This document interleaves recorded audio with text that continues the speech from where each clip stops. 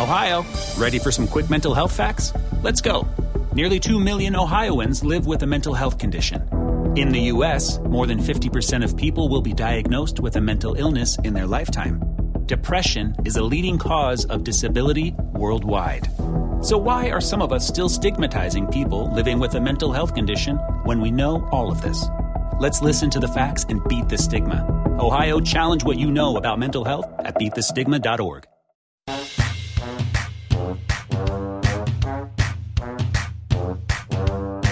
Welcome to the Debbie Delight, brought to you by ExpandTheBoxScore.com, with your hosts Ricky Valero and Chris Stoops, bringing you all the guys who should be on your fantasy radar this season and leading into your upcoming rookie draft.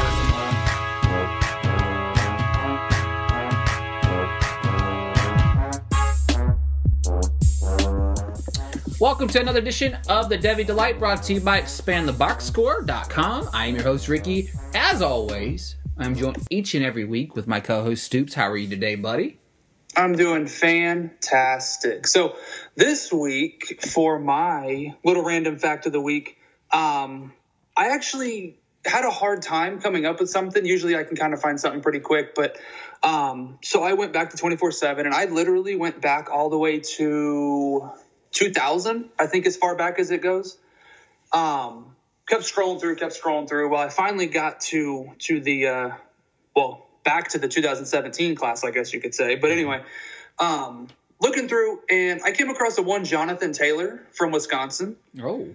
Love him. Mm-hmm. He's an absolute stud in my book. He's been putting up numbers ever since I can remember. Well, he was only a 3-star coming out of high school. He was number 371 in his class. Overall ranking at the running back position, as you've seen, they have the all-purpose backs, and then they have your traditional running back. But whenever you put them all together, it changes their rankings a little bit. But he was 28th overall, 24th at his position, which he was just a straight running back. And he was number 8 in his state. So I was curious. I kept going. And we talk about this 2020 class, and the running backs, the receivers, the everyone, that's going to be coming out or potentially coming out.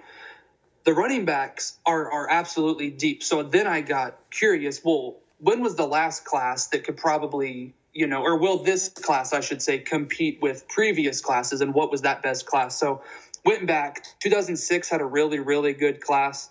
Just to name a few: Beanie Wells, TJ Spiller, DeMarco Murray, LaShawn McCoy, and so on. 2009 was pretty good as well. Trent Richardson, Kristen Michael, who sadly to say he did not pan out in the NFL, but most A&M backs honestly don't. So hate to say it, but happens. But Lamar Miller, Eddie Lacy was in that class as well. Chris Thompson, Carlos Hyde. So I went to 2011, kept going through, like I said, year to year. Isaiah Crowell, Devontae Freeman, Melvin Gordon, who was ranked pretty low in his class as well. He was 27th. Javorius Allen and DeAndre Washington. They got to 2015. And I'll jump back actually to the class that I really, really liked. But 2015 had, Damian Harris, Ronald Jones, Darius Geis, Naheem Hines, Saquon Barkley, Josh Adams, to name a few. But looking at the 2014 class, this class is the one with Leonard Fournette, Dalvin Cook, Joe Mixon, Sony Michel, Rock Thomas, who hasn't done much in the league, but he was a stud in college, Nick Chubb, Royce Freeman, Christian McCaffrey, and Samaje Perine. So when you look at it from the Devy aspect of things, because obviously we've seen their NFL production, and Fournette just can't stay healthy, but when he's on the field, he's an absolute stud. Dalvin Cook, same situation. Joe Mixon, the list goes on that they've produced in the NFL. So you kind of start to think a little different. But when you think back to the Devy aspect of it, these guys were highly, highly touted. So in my honest opinion, I think this 2017 class is going to overtake that 2014 class as the best in recent years, if not the entire, Devy aspect of things for running backs. I mean, Najee Harris, Cam Akers, Stephen Carr, DeAndre Swift, J.K. Dobbins, Ty Chandler. I could just keep going. And Benjamin, Travis Etienne, Chuba, he's in that list. I just – the whole point of my rambling here is just that this 2017 class coming out is going to be absolutely stacked, in my opinion. And even if they don't come out in 2020, some of them come out in 2021, it's the same concept. Exactly. Yeah, it's a different year than they go pro, but they were all the same recruiting class coming out of high school. So to put all of those guys in one class and then to see what they're going to do in the NFL, we hope anyway, I'm very, very excited. And then again, Jonathan Taylor being ranked as low as he was, it's just so shocking when you find that out. You know, you see them performing at the high level in college that they do, and you just kind of expect them to be that top performer, that top ranked guy in their class. And sometimes they just aren't. And I just absolutely love to see that guys can kind of, you know, get out of that way of being a little bit, you know, ranked a little bit lower. And a lot of it probably comes down to who did they play? You know, if they didn't play someone in a top conference, they didn't go to a big school. I went to a smaller high school, and we had some really good guys, nothing of an NFL caliber necessarily, but we had some really good guys, and they just didn't get the attention because we were such a small school, and the team really wasn't that great either. So, you know, that always plays a factor, I'm sure. But to see where he was ranked in the class that's going to be coming out, it was very interesting and kind of a cool little thing to see there. One tidbit I would say about this potential upcoming 2020, there's a lot of juniors in this class potentially that could come out, and some that, depending on how the year goes for them, they might go back. But this is, I think, the best offense year that we've had in a very long time. Like, there was probably 3 or 4 really good quarterbacks. The running back position's probably stacked, maybe 10 guys deep. And this is probably the best receiver class that we've had in a long time. I mean, This receiving class is loaded. And these guys, and the top 5 guys that come, like, you know, just looking right off the top of my head, they're all juniors as well. So, you know, this class is loaded as well. I wanted to add something. This came out today, and I don't know if you've heard the Stoops or not, but this was Mr. Coach Pruitt after back-to-back losses to Georgia State and BYU. I don't know if you saw this comment, but I think, this is his words, I'm quoting his words exactly, I think Titanic came out maybe when I was in college. When the boat starts going down, remember all the mice running to the top, right? We've had a few that left our program, but we'll figure out who wants to be a Tennessee Vol and who don't. I can tell you this, I know the standards and expectations that we have and the men and of our staff and the character that we have, you will see the best players at Tennessee throughout the year. Now, I don't know if he remembers what happened to Titanic, but the guys that ran to the top, those were the ones that survived. I just want to throw that out there. You know what I mean? I want to throw it out there that his comment made absolutely zero sense, and it was thoroughly embarrassing. But I couldn't help myself whenever I saw that. I mean, we talked earlier about Lynn Swan's now gone from USC as the left athletic director. I was going to talk about that a little bit, but when I saw this comment, I couldn't help but to mention it, because UT is a dumpster fire, and it's a true embarrassment to that school. It's the first time in 31 years that they're 0-2, so it's kind of comical to watch them collapse big time. Yeah, and they've you know, it's been a while since they've been that true, like, powerhouse program, but yeah, they've at least been a respectable program, look good on the field, and this year they're doing quite the opposite. They're just not looking like they used to at all. I mean, on the plus side, they've got UT Chattanooga coming to town this weekend, so they could probably maybe beat them. It's still up in the air if they might not beat them or not, but still, it would be comical if they lost again. They haven't even played any SEC teams yet and are 0-2, so it's pretty hilarious. But, not a good start. But folks, on today's episode, we're going to tackle the Devy stock market again. Guys who we think are on the rise and guys whose stock we think are going down after week 2 of the college football season. We're also going to take 2 guys that we really like out of the American Athletic Conference. So I'm excited about that. So Stoops and I are going to dive right into that right now. All right, folks, I'm going to kick it off this week with the guy who I think stock is massively up. And my personal opinion, I think the front runner for the Heisman Trophy right now, and that is Cool Joe Burrow. I'm telling you what, I absolutely love this guy. And you know what? I'll be honest with you guys. I'll be 100% honest. I saw him play a full game last night for the first time, and I was absolutely blown away with what I saw. This kid's a 4-star recruit out of Ohio. He obviously transferred out of Ohio State to try to get some playing time as well. but he's 6'3", 208. 6'4" according to some sites. I never understand what site I need to go off of, but between 6'3" and 6'4" is his height. 208 pounds. I wish he'd put on a little bit of weight, but that's fine.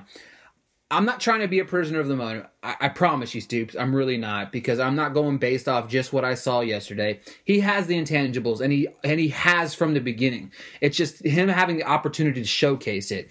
He's got a strong arm. I think he's got an NFL-ready football IQ that some of these other quarterbacks in this draft that might not. He was the top quarterback prospect in Ohio in 2015. He's able to stretch the play. He can throw on the run, which he showcased that against Texas on Saturday, which was fantastic. There's a few things that I do like about him. Otherwise, though, he's able to stay cool in the pocket. It's impressive the way he's able to stay in the pocket. He's very shifty as a quarterback. So he's not the fastest guy in the world, but he's kind of fast. But the way he's able to throw the ball on the run and hit guys, I actually like that as well. Again, we talk about it each and every week when we talk about these quarterbacks, is being able to make plays on the move is very key as a quarterback nowadays, because these guys on defense are faster and faster and faster. And as you watch these games, you can see how fast some of these guys are. And you can't hold on to the ball for 6 or 7 seconds like you used to maybe 20 years ago. It's a 4 or 5 second, if you're lucky, depending on your offensive line. I mean, you saw some of the games yesterday in the NFL. Like Baker Mayfield had no time to throw the ball yesterday. He just got crushed left and right. But you can pay all that money for all these weapons, but if you don't have an offensive line, it doesn't really matter who's your quarterback. But looking at this game yesterday, and I saw all 39 throws. I was glued to the TV whenever I was watching some of these plays. This kid was unbelievable yesterday. 31 for 39, 471, 4 touchdowns. Yeah, he had the pick. He did get sacked 4 times as well. But I have not seen a quarterback this year, and this is probably give or take 10 games, and I've watched the big games with the big quarterbacks, even Trevor Lawrence. I watched Costello play a little bit in week 1. I watched Stanley play as well. I'm going to be 100% honest with you guys. I haven't seen, and I've even watched Tua play, even though they've played cupcake games, but I have yet to see a guy make NFL throws the way he did on Saturday. The way he was able to stay calm and cool on the road, mind you. Texas is not an easy place to play. Period. It's not. And Stoops can probably attest to that, being in that area for sure. But the way he was able to stay in the pocket, make fantastic throws against a very good Texas team. This is let's not forget, this is a very good Texas team. He didn't do it against Cupcake State. He did it against Texas. Texas was ranked in the top 10. It was beautiful. And just every single throw. He had the one bad pass where he threw the pick, and I understand that, but that's fine. But this kid's good. And I'm reviewing some of the stats. If you look on a lot of these people's websites, he's a senior this year, so he's going to come out. He has no choice but to come out. So if you look at him, he's ranked between the 10 and 15 range for quarterbacks. And of what we've seen so far out of some of these quarterbacks this year, Costello's been hurt. Yeah, Again, not being a prisoner of the moment, Costello's hurt. Lawrence has not looked fantastic. Lawrence is still going to be Lawrence, obviously, if he comes out. Herbert has struggled. Fromm hasn't been fantastic. Steve Montez hasn't been great. Shea Patterson's been brutal. Mackenzie Milton, Jacob Eason. He's got the opportunity. And if you look back in the history of college football, all it takes is one season. You had a guy like Vince Young. He had one season where he was just phenomenal and just came off the draft radar. This is a guy that you're going to see at the Senior Bowl. This is a guy that's going to consistently play. He plays against hard teams week in, week out. He's going to have the cupcake games in between there, but the SEC, he's going to be NFL ready, and I love him. And Stoops, did you watch any of these games? Because honestly, the whole game was just fun to watch. There was playmakers all over this field. It was like watching an NFL game, was it not? It was. I actually watched the entire game, start to finish, and I was very pumped for the A&M game. Didn't pan out, but this honestly was the game I was looking forward to watching. As big of an A&M fan as I am, this game lived up to everything that we thought it would. Mm-hmm. Joe Burrow, even Sam Ehlinger looked. He looked great. He had his moments. Ehlinger, he tried to force some things, but Joe Burrow, you said it. He looks NFL ready, in my opinion, as well. Just the accuracy that he had a couple, misfires, but as every game goes, all quarterbacks will. It's part of the game. Exactly. When you get pressured, you're going to have those, miscues. And the one interception, ultimately, if it's one interception in a game, when you throw 4 touchdowns, I'll take that more almost often. 40 passes. So, Yeah, exactly. It was 79.5% completion rating, 471 yards and 4 touchdowns. Like, come on, I'll take that all day. Exactly. And and the biggest thing that I was super, super excited about for this game, just in general, the Devy prospects across the board, both sides. I mean, Jamar Chase, in my opinion, he looked amazing. Justin Jefferson was actually even the top guy. Justin Jefferson, 163 receiving yards, 3 touchdowns. I mean, that just across the board. The Brennan Eagles looked amazing. Duvernay, he looked amazing. Yep. Just, oh my goodness. It lived up to everything you could have imagined it to. And Joe Burrow in this week here, basically in the quarterback rankings, I went through on expandtheboxscore.com and kind of ranked it through and looked at things. He was number 3 across the entire NCAA. What I did was minimum of 25 pass attempts. So it wasn't just someone who, had 3 pass attempts and 100%. No, it was 25 minimum for pass attempts. He ranked number 3 in the nation for completion percentage. He was number 2 in passing yards, and he was tied for 3rd with touchdowns. And he was actually, as far as pass attempts, he was tied for 10th. So the fact that he's still top 10. He was still up there in pass attempts. But the fact that he wasn't one of those top guys. Sam Ehlinger was number 5, and he had 47 pass attempts with less yards, a lower completion percentage, same amount of touchdowns.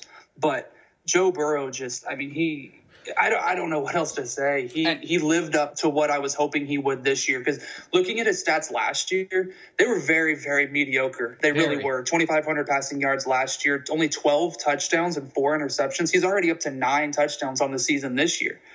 And I'm excited to see that he continues to make. I mean, and like you said, doing it against top level competition, doing it against, what were they, number 9 in the country at the time? Now I think they dropped to not 12, I think is where they dropped. Yeah, 6 versus 9.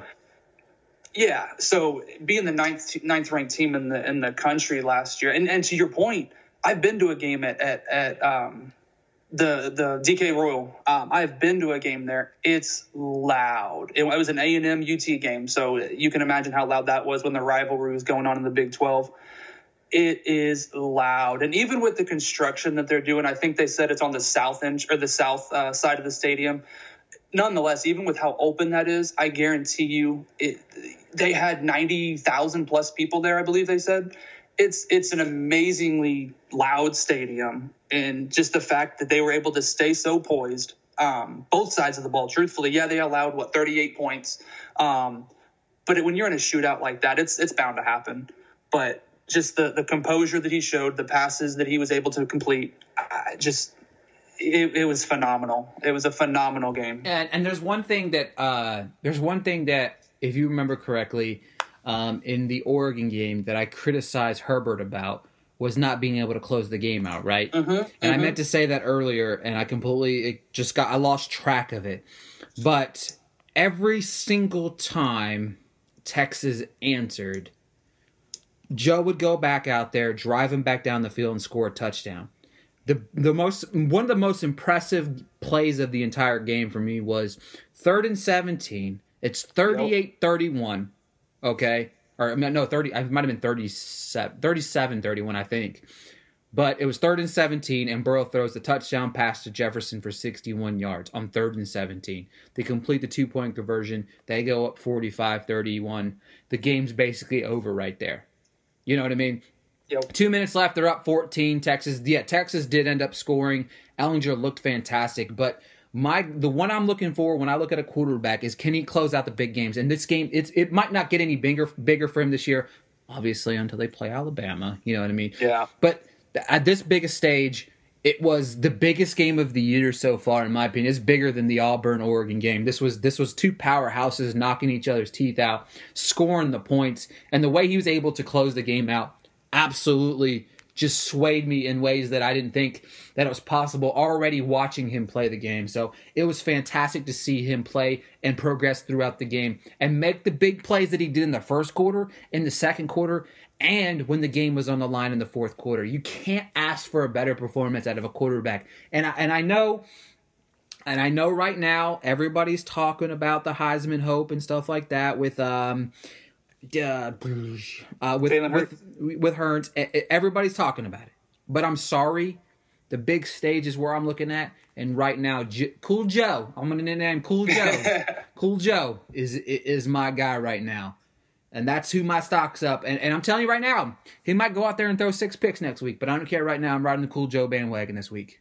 I sure hope he doesn't. They're playing, who was it? Northwestern State. He's probably going to play the first half. Yeah, and then I bet he sits the rest, Exactly. I was looking at their schedule because I was curious. They play Florida, which, we saw, they have a good defense. They have a good pass rush. Let me get that phrase. They have a good pass rush. Not a great defense, but a very good pass rush. So they play Florida at home in a couple weeks. They play Auburn at home, and then they have to travel to Alabama. That'll be the big one. And then they play LSU at home to close. They play A&M to close out the season. So they got a couple of tests, coming up here pretty quick in a couple weeks. So it'll be interesting to see if he can continue on this path that he's on.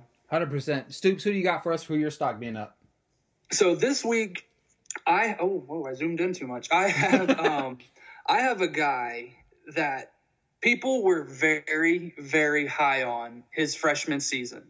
Sophomore season rolls around, didn't have such a good year. People start to, I don't want to say they got down on him, but they started to, question his ability, which I found very, very interesting. And that's Cam Akers, running back from Florida State. He's one of those that's a 2020 eligible as well. He was a 5-star coming out of high school, number 3 in his class, number 2 running back overall, and he was number 1 in his state as well. 5'11", 213, great size. He had, over his freshman season, he had over 1,100 yards from scrimmage on 196 total touches. That was good enough for 26.2% scrimmage yards, basically a number 1 on the team. So he was phenomenal his freshman year. His sophomore season, he did take a step down in total yards, 184 total touches, only had 851 total yards from scrimmage, but that was still number 1 on his team. So at 19.4%. So what that says to me is, as a whole, that team just wasn't right. There was something about that team that just wasn't right. But truthfully, it had very little to do with Cam Akers. He did everything that he could that sophomore season to still, help his stock in a sense. But overall, when you have such a great freshman year and then you back it up with a sophomore season like he had, it does kind of put a sour taste in some people's mouth. But the talent's there. The talent's always been there. He accounts for 39.5% of the team's total yards from scrimmage this season. Against Boise State in week 1, 15 rushing attempts, 118 rushing yards and a touchdown. He did have 1 fumble, but 2 targets and 2 receptions for only 12 yards, but still caught every pass that went his way. Week 2, this most recent one, 36 rushing attempts, 193 yards, 2 rushing touchdowns, 5 receptions on 5 targets for 55 yards and a touchdown. That's the Cam Akers that everybody's wanting to see week in and week out. He is just a phenomenal player, very quick, very good with his hands. He finds the holes. Just watching him play is amazing. He actually, on his team, he's number 2 on the team in dominator rating, 13.8%, which says a lot about him, because generally with your dominator rating, you see a lot of receivers. You don't see running backs that high on the list, with a high percentage. So he's the focal point of that offense. He's an absolute stud. I do believe he will come out, but how we've been saying, there's going to be a couple guys that don't. It wouldn't surprise me if he didn't come out. I hope he does, because I want to see him at the NFL level, for selfish reasons. I just want to see the guys at the NFL, Exactly. see what they can do. But it wouldn't shock me if he was one that said, you know what, I'm actually going to come back for my senior season and just see what I can do here. So it'll be interesting to see what he does. But yeah, with the performances that he had basically week 1 and then also definitely week 2, his stock is continuing to rise as it should be. I'm excited to see what he can do for the rest of the season. Yeah, for sure. He's one guy that I've kept an eye on and one guy that I do like as well. His stats, obviously, like you said, are improving per year. And I think he's already on pace to surpass what he did all of last year. Easily. I mean, easily surpass what he did last year. 7 targets already.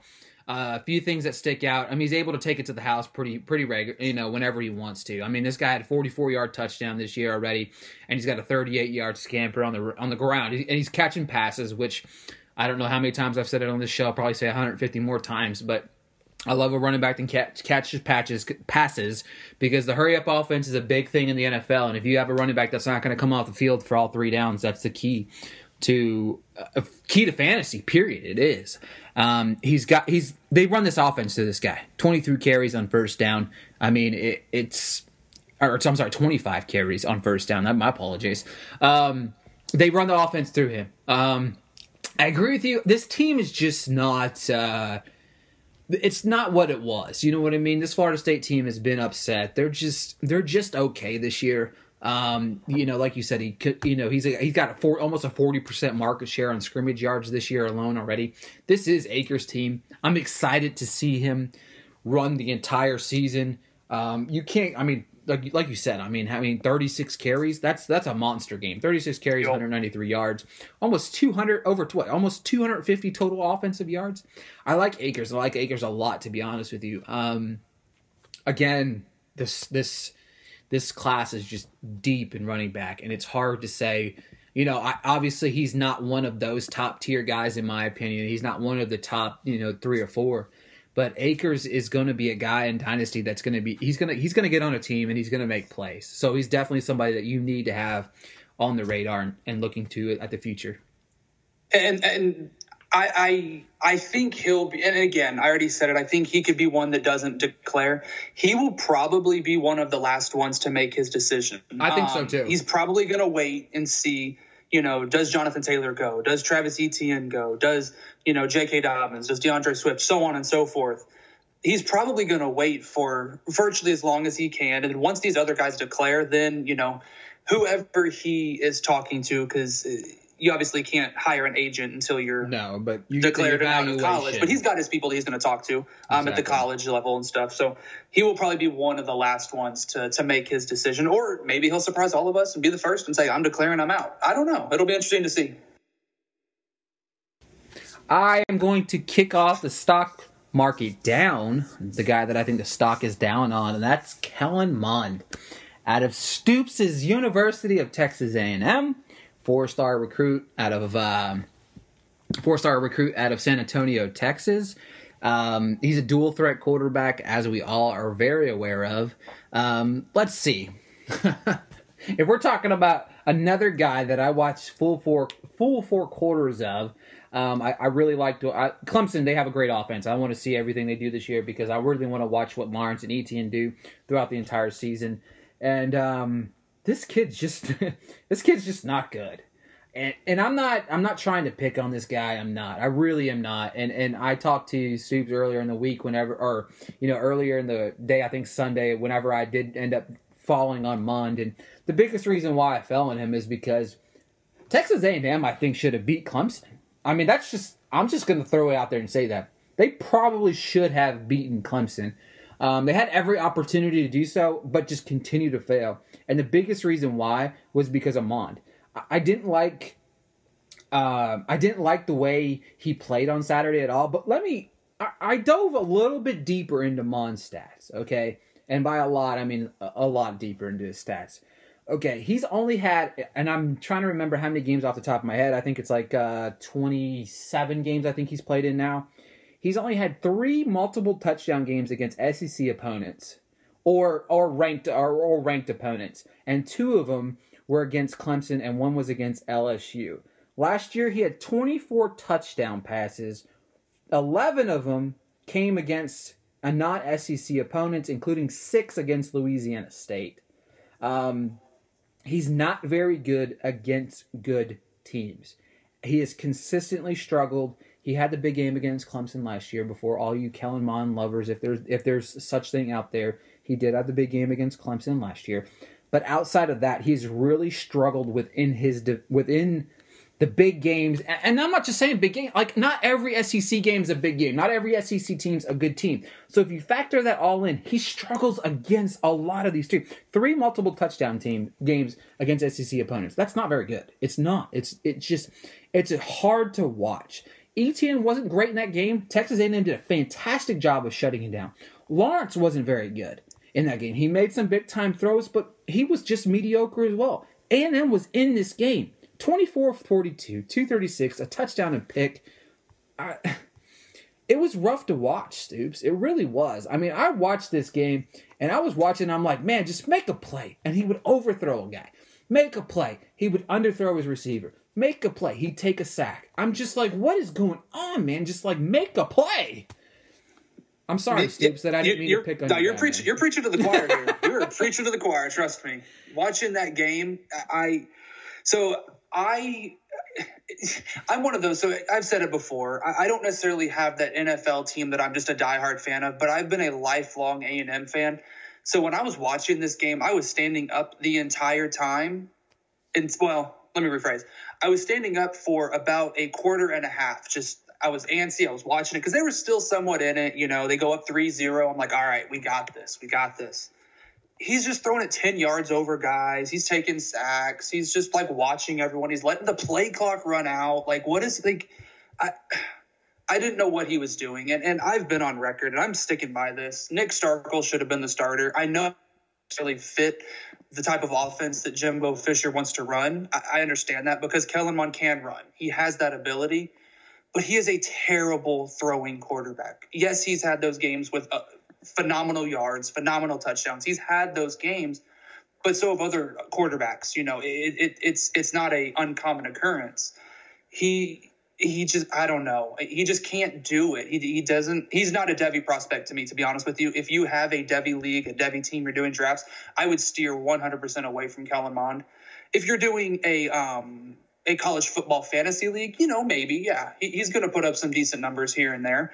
But from a Devy aspect, I don't see him as a prospect that you should be targeting, to be completely honest with you. So the fact that he's your stock down, I 100% agree with you. The way he looked against Clemson this week, 24 of 42, 57.1 completion percentage. That's just, again, Clemson's defense is no slouch. They are a good defense, but you've got to do better than that. He had the opportunity to make plays. That's the biggest thing. He had the opportunity to make plays. Exactly. The fact that he started, I don't remember the exact number, but he started, 5 of 16 or something? I don't remember exactly, but it was something close to that. You just can't do that. And they were still somewhat in the game. That's what was so frustrating about it from a fan standpoint, much less, just someone who watches the games and wants to see guys succeed, which we all do. But just from a fan standpoint, it was just so frustrating to watch. Yeah. So frustrating. Yeah. So the one thing to break it down here, I found this split right here. That is probably the even more infuriating thing was, okay, so against SEC teams, he is, for his career, 424 pass attempts, 230 completions, 54.2%, 2,800 yards, 18 touchdowns, 13 picks against the SEC. I'm sorry if you're playing. That's the team you're consistently playing each year, year in, year out. Those are the schools that you need to beat. I mean, he's got when he plays the Sun Belt, he's 65% completion percentage, 7 touchdowns, 2 picks. You know what I mean? If he was playing the Sun Belt all year, this kid might be good.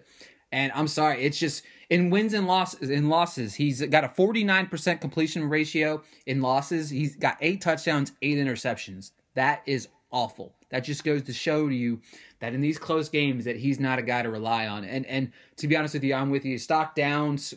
I don't even know if he was on the stock market, he wouldn't even be a penny stock right now. Yep. Sorry. Well, and like we said before, and you even texted me about it, because Courtney Davis, he was one of my guys. Keep an eye on him. He's a stud. But I mentioned the thing that's going to hurt him the most is that quarterback play. Yep. So Courtney Davis is still doing decent, still putting up numbers, while he can. He did have some drops, I will say that. But his quarterback play's got to help him. Jamon Osborne, I will say, he stepped it up quite a bit. He made some catches. He's been kind of in and out. He was hurt last year, so didn't play a whole lot. But they've got receivers there. Kendrick Rogers? He's a huge receiver. He just can't. Kellen Mond just can't get him the ball. It's frustrating. It's just frustrating to talk about these other receivers. So, obviously the tight end situation's a little murky there with Kupp going out with his injury. So that quarterback play's got to improve. Kellen Mond's got to do better. Who do you have for us this week for your stock down? The guy that I have this week is another quarterback. Plays at Michigan, Shea Patterson. Ugh. Yeah, I know he's your favorite. So. He's just, and he was one that wasn't necessarily up, he wasn't the number 1, number 2, number 3 guy, on people's Devy watch list by any means, but he was still a top quarterback that a lot of guys talked about. Yep. So you expect more, especially playing at Michigan, ranked number 7 in the country. Yep. Solid team. He's just not doing it. I mean, against Middle Tennessee, 58.6 completion percentage, only had 203 yards. Yeah, he had 3 touchdowns. Cool. No interceptions. But he had 2 fumbles. 1 was a loss. And then against Army, and he doesn't play defense, obviously. You know what Army's going to do. They are going to run the ball 99 times out of 100, and they're just going to try and milk the clock. So I found it interesting, and I'll get to his stats in a second, but their time of possession difference, I just thinking about it, I was like, Army had to have held the ball way more. Army had the ball 31 minutes, 35 seconds. Michigan had the ball 28 minutes, 25 seconds. We're talking about a 3-minute and 10-second difference in time of possession. That's almost even. You could almost call that even. So the fact that Michigan had the ball virtually just as often as Army did, and he only had 207 passing yards, no touchdowns, no interceptions, great. 8 rushing attempts, negative 18 yards. Again, I'm with you. The rushing stats for quarterbacks in college, the sack probably counts as who knows, whatever. But 2 fumbles, both of them for loss. He didn't throw an interception, but he just can't take care of the ball. And one of them was, if I remember, like a strip sack. He was going back to throw, and I believe it got stripped from him. So, that's going to happen. But you got to feel the pressure. You got to feel it. He overthrew wide receivers that were wide open. I mean, he had a guy, his receiver beat the defender by at least 5 yards, and he overthrew him. It would have been an easy touchdown. He would have walked right in. He missed way too many short passes, just little dump off passes. He's just throwing them a little too high, like his running back. It's those halfback screens, and he's just overthrowing his running backs by, a yard or 2, which is all the difference you need for him to not be able to come down with it. He did still have some good throws. You did see the Shea Patterson that a lot of people are expecting to see. But overall, he just didn't perform. And ultimately, Army beat themselves, if you want to be completely honest with you. I don't think Michigan won that game at all. I think Army beat themselves. Like, they just tried to get too cute with it. They tried to call some pass plays whenever the run has clearly worked for you all game. Just continue to run the ball. Like, they threw an interception at the 3-yard line. Yep. Like, just don't get cute with it, Army. Just go beat Michigan. Be the team. Michigan's always that team that loses, and now Army has always. They stuck with Oklahoma last year, if I remember correctly. So they stick with those top-notch programs.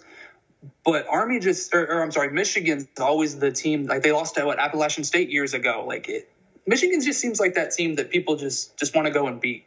So Shea Patterson, he's not impressing me at all. His stock's going way down, not even just a little bit, in my opinion. I feel like it's going way down. He's just not doing much. And honestly, if he plays like he's been playing against Wisconsin, Penn State, Notre Dame, Ohio State programs like that, they're not going to win any of those games. Like, they're going to lose all of them. Michigan's going to go unranked, and it's just not going to be a good season for them. And it's definitely not going to be good for him whenever it comes, do I declare? Do I go pro? Like, it's just not going to be good for him. Yeah.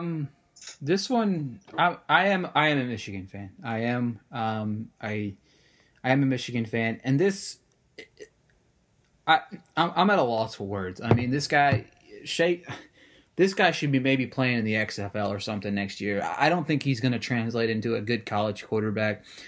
Just like I spoke about earlier, you have guys like you have Cool Joe doing what Cool Joe's going to do. Cool Joe's not even in a lot of people's top 10. I mean, Shea Patterson, I've looked at 4 different places right now, and he's in the top 5 quarterbacks heading into the 2020 draft right now. His stock is going to plummet. It's going to. He's not played good. He's not going to play good.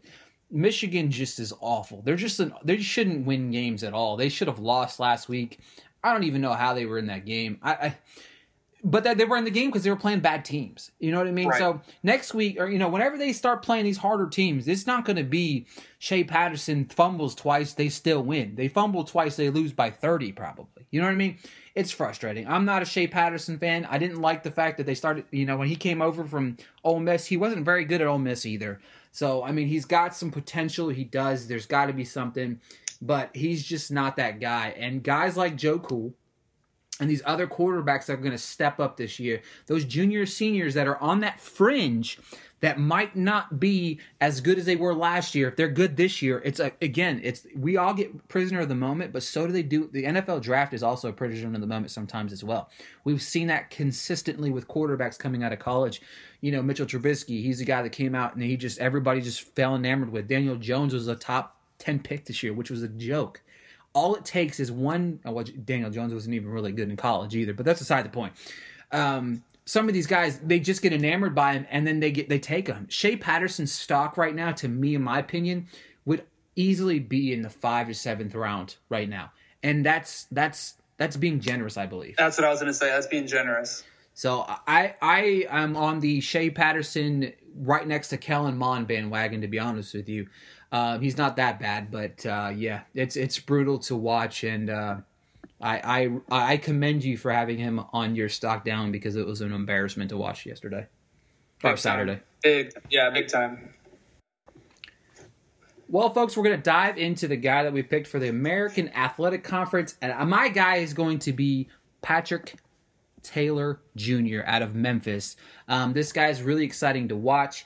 He actually was a 3-star recruit out of Humble, Texas. He's another one of these guys. My favorite thing is to go from website to website, Stoops, and figure out what the difference between the size is on guys.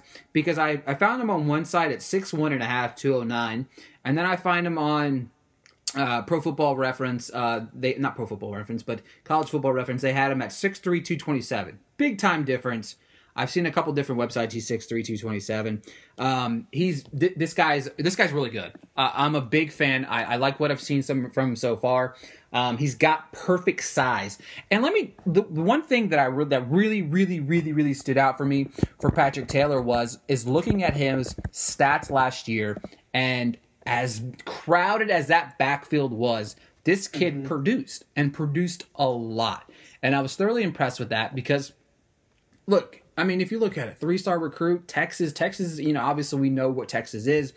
This kid, there was not a whole lot of information on this kid coming out to a lot of people.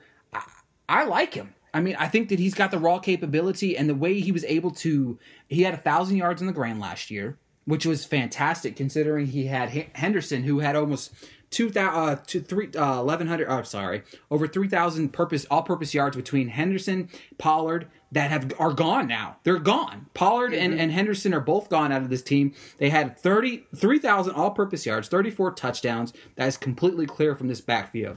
That is his for the taking. Now, obviously, as we talk about this, folks, he is hurt. He's going to miss a couple weeks. He's got the boot, but that doesn't mean we're going to stop talking about him because of that. Because right now, this kid is loaded. This kid is super, super talented. There's a few knocks on him. He does catch passes, but he doesn't catch them as fluent as I like him to. That's not, it's not a knock against him. Maybe it's just the way they run their offense and stuff like that. He did end up in, like I said, game 1, he was fantastic. He had 143 total all-purpose yards and a touchdown. This team loves to run the football and loves to run it down your throat. He's a big bruiser back. Like I said, his catching ability could step up. He needs to play this season. He does. I mean, looking at it, he's going to have to come out this year. There's some decent ability for him to improve throughout the season. It's going to depend on the injury, on where he lands.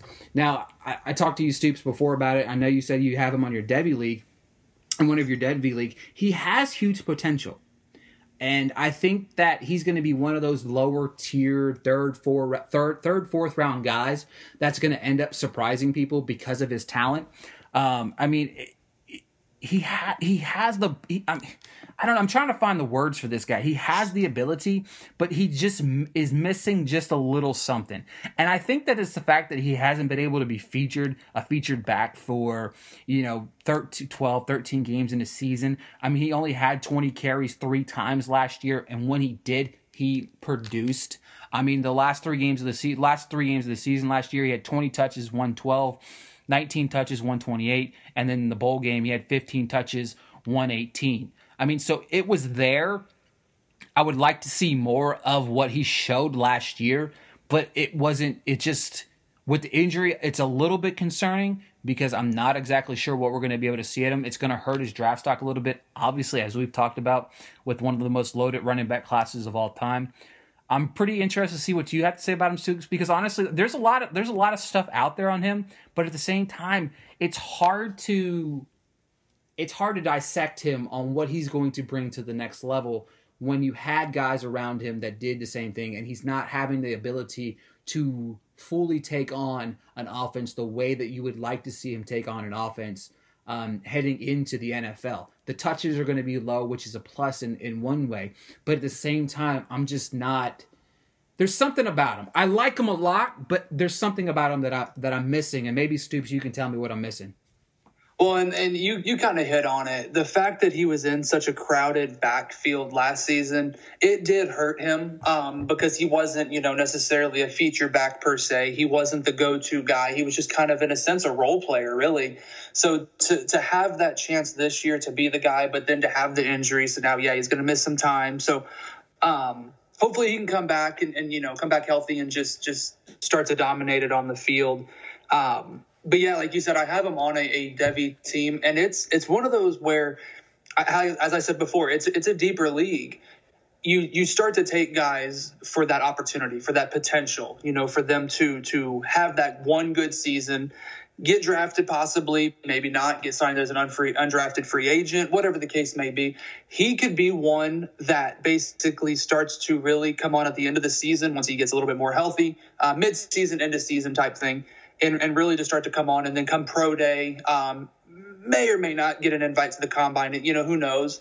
But at a pro day kind of thing, just start to really show what he's capable of doing, and that could really start to impress the scouts. So it'll be interesting to see what he can do once he gets healthy and what he's able to do with the opportunity that, like you said, is now there. Like all those touches, all those pass catches, all those yards in general, like they're gone. It's his for the taking. He just got to stay healthy and get on the field.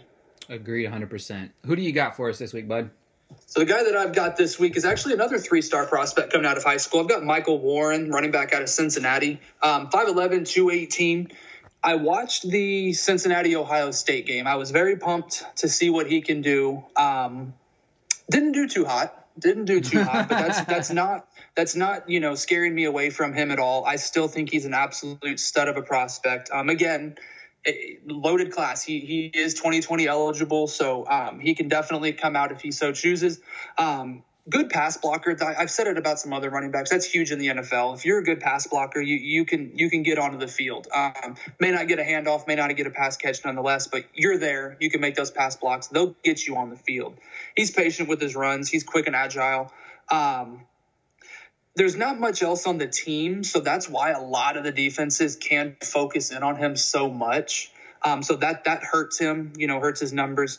And one thing, and I won't get on too far of a tangent with it, but while watching the Ohio State game, I don't know if you watched it at all, but Chase Young on that Ohio State defense looked, and he's a defensive end if I remember correctly, and I know we don't do much IDP or anything like that, but that dude's just stud. He is an absolute stud. So that did not help Michael Warren in this week against Ohio State. But, I mean, in the red zone, he had 13 rushing touchdowns, 56 rushing attempts, 155 yards. He had 6 rushing touchdowns outside the red zone, 29 targets, and 22 receptions. He had 75.9 catch percent outside the red zone and 100% catch percentage inside the red zone with 1 receiving touchdown. So ultimately, get him on the field, get him the ball, and more times than not, he's going to make it happen. He's going to make some plays.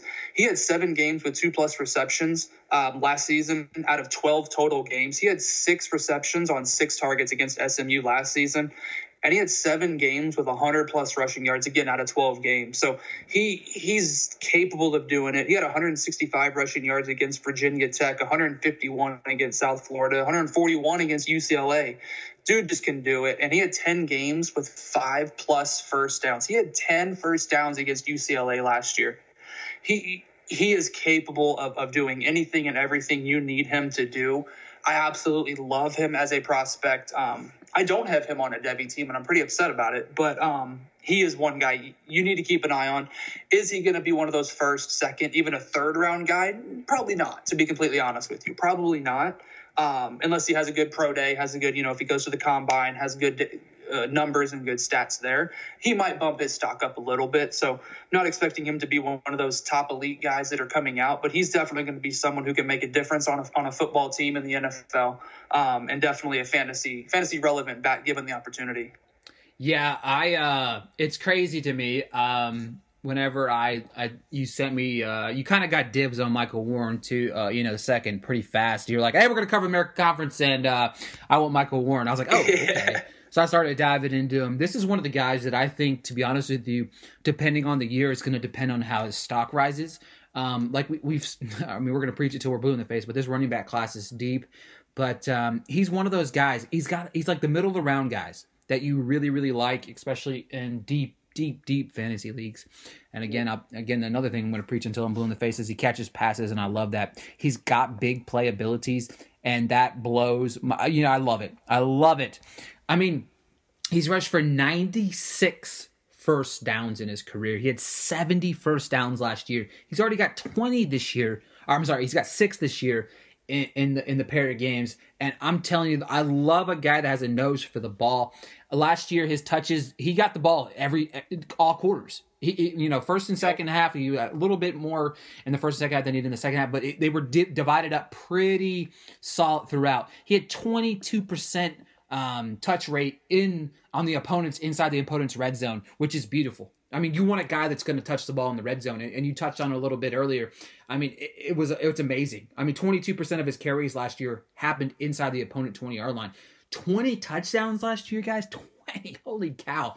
If you look at his stats, I mean, you see a lot of 0-3 yards. I mean, that's what you get out of a running back, period. I mean, I'd say I think it was 23% of his touches went for 8+ yards. That's beautiful. You can't ask for, much that a quarter of a guy's rushing yards come from, 8+ yards. You love it. This guy can take it to the house. He's averaging what I think he's got 4, and it's only 3 or 4 yards a carry right now, which is nothing. It's early in the season. I'm not sweating that at all. But to be honest with you, Michael Warren is one of those guys that I'm keeping an eye on because with a successful season, like I said, you can get him in that mid-tier pick. And that's really going to make a change. Like I'm in a 16-team league right now. Those are massive leagues. And with those leagues, you have got to be keen to those guys in the middle of the rounds, because if you're not, you're going to get stuck with nobodies. You know what I mean? Seems like you have got to pay attention to these guys that are going to be drafted in the 3rd, 4th, and 5th round, especially offensively, because the way the balls are going around in the NFL these days, there's 2 running back values on every single team now. You know what I mean? Not everybody's got a Barkley. Not everybody's got a Zeke. Not everybody's got... I mean, even look at Todd Gurley. Todd Gurley was a monster a year ago. But, I mean, Henderson was getting touches. Brown was getting touches yesterday.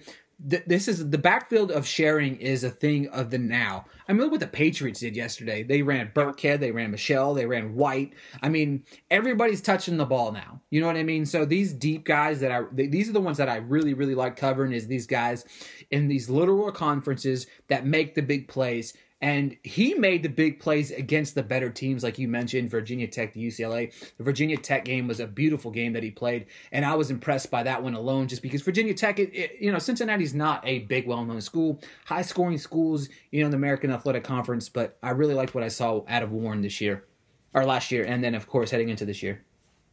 Absolutely, 100%. Folks, thanks for tuning in to another edition of the Devy Delight. Folks, do us a favor. Sign up to expandtheboxscore.com. We use this tool week in and week out. Not only can you use it for college, but they released the NFL recently.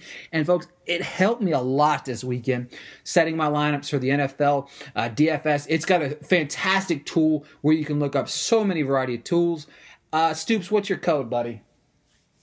My code is, it's all capital letters. I didn't mention that last time. All capital letters, Stoops. STOOPS. 10% off. 10% off. Use Stoops right now. Expandtheboxscore.com. Check out the Twitter account at XTBBoxScore. Check out the show, The Devy Delight, on Twitter. Follow Stoops on Twitter at Stoops1990. Follow myself at RickyValera_. And folks, if you have any questions at all for future podcasts, daily, weekly, Stoops and I are always around. We'll get to them whenever we get an opportunity to. We'll answer some on the air if you'd like as well. As always, thanks for tuning in. Until next time, we'll talk to you later. See you later.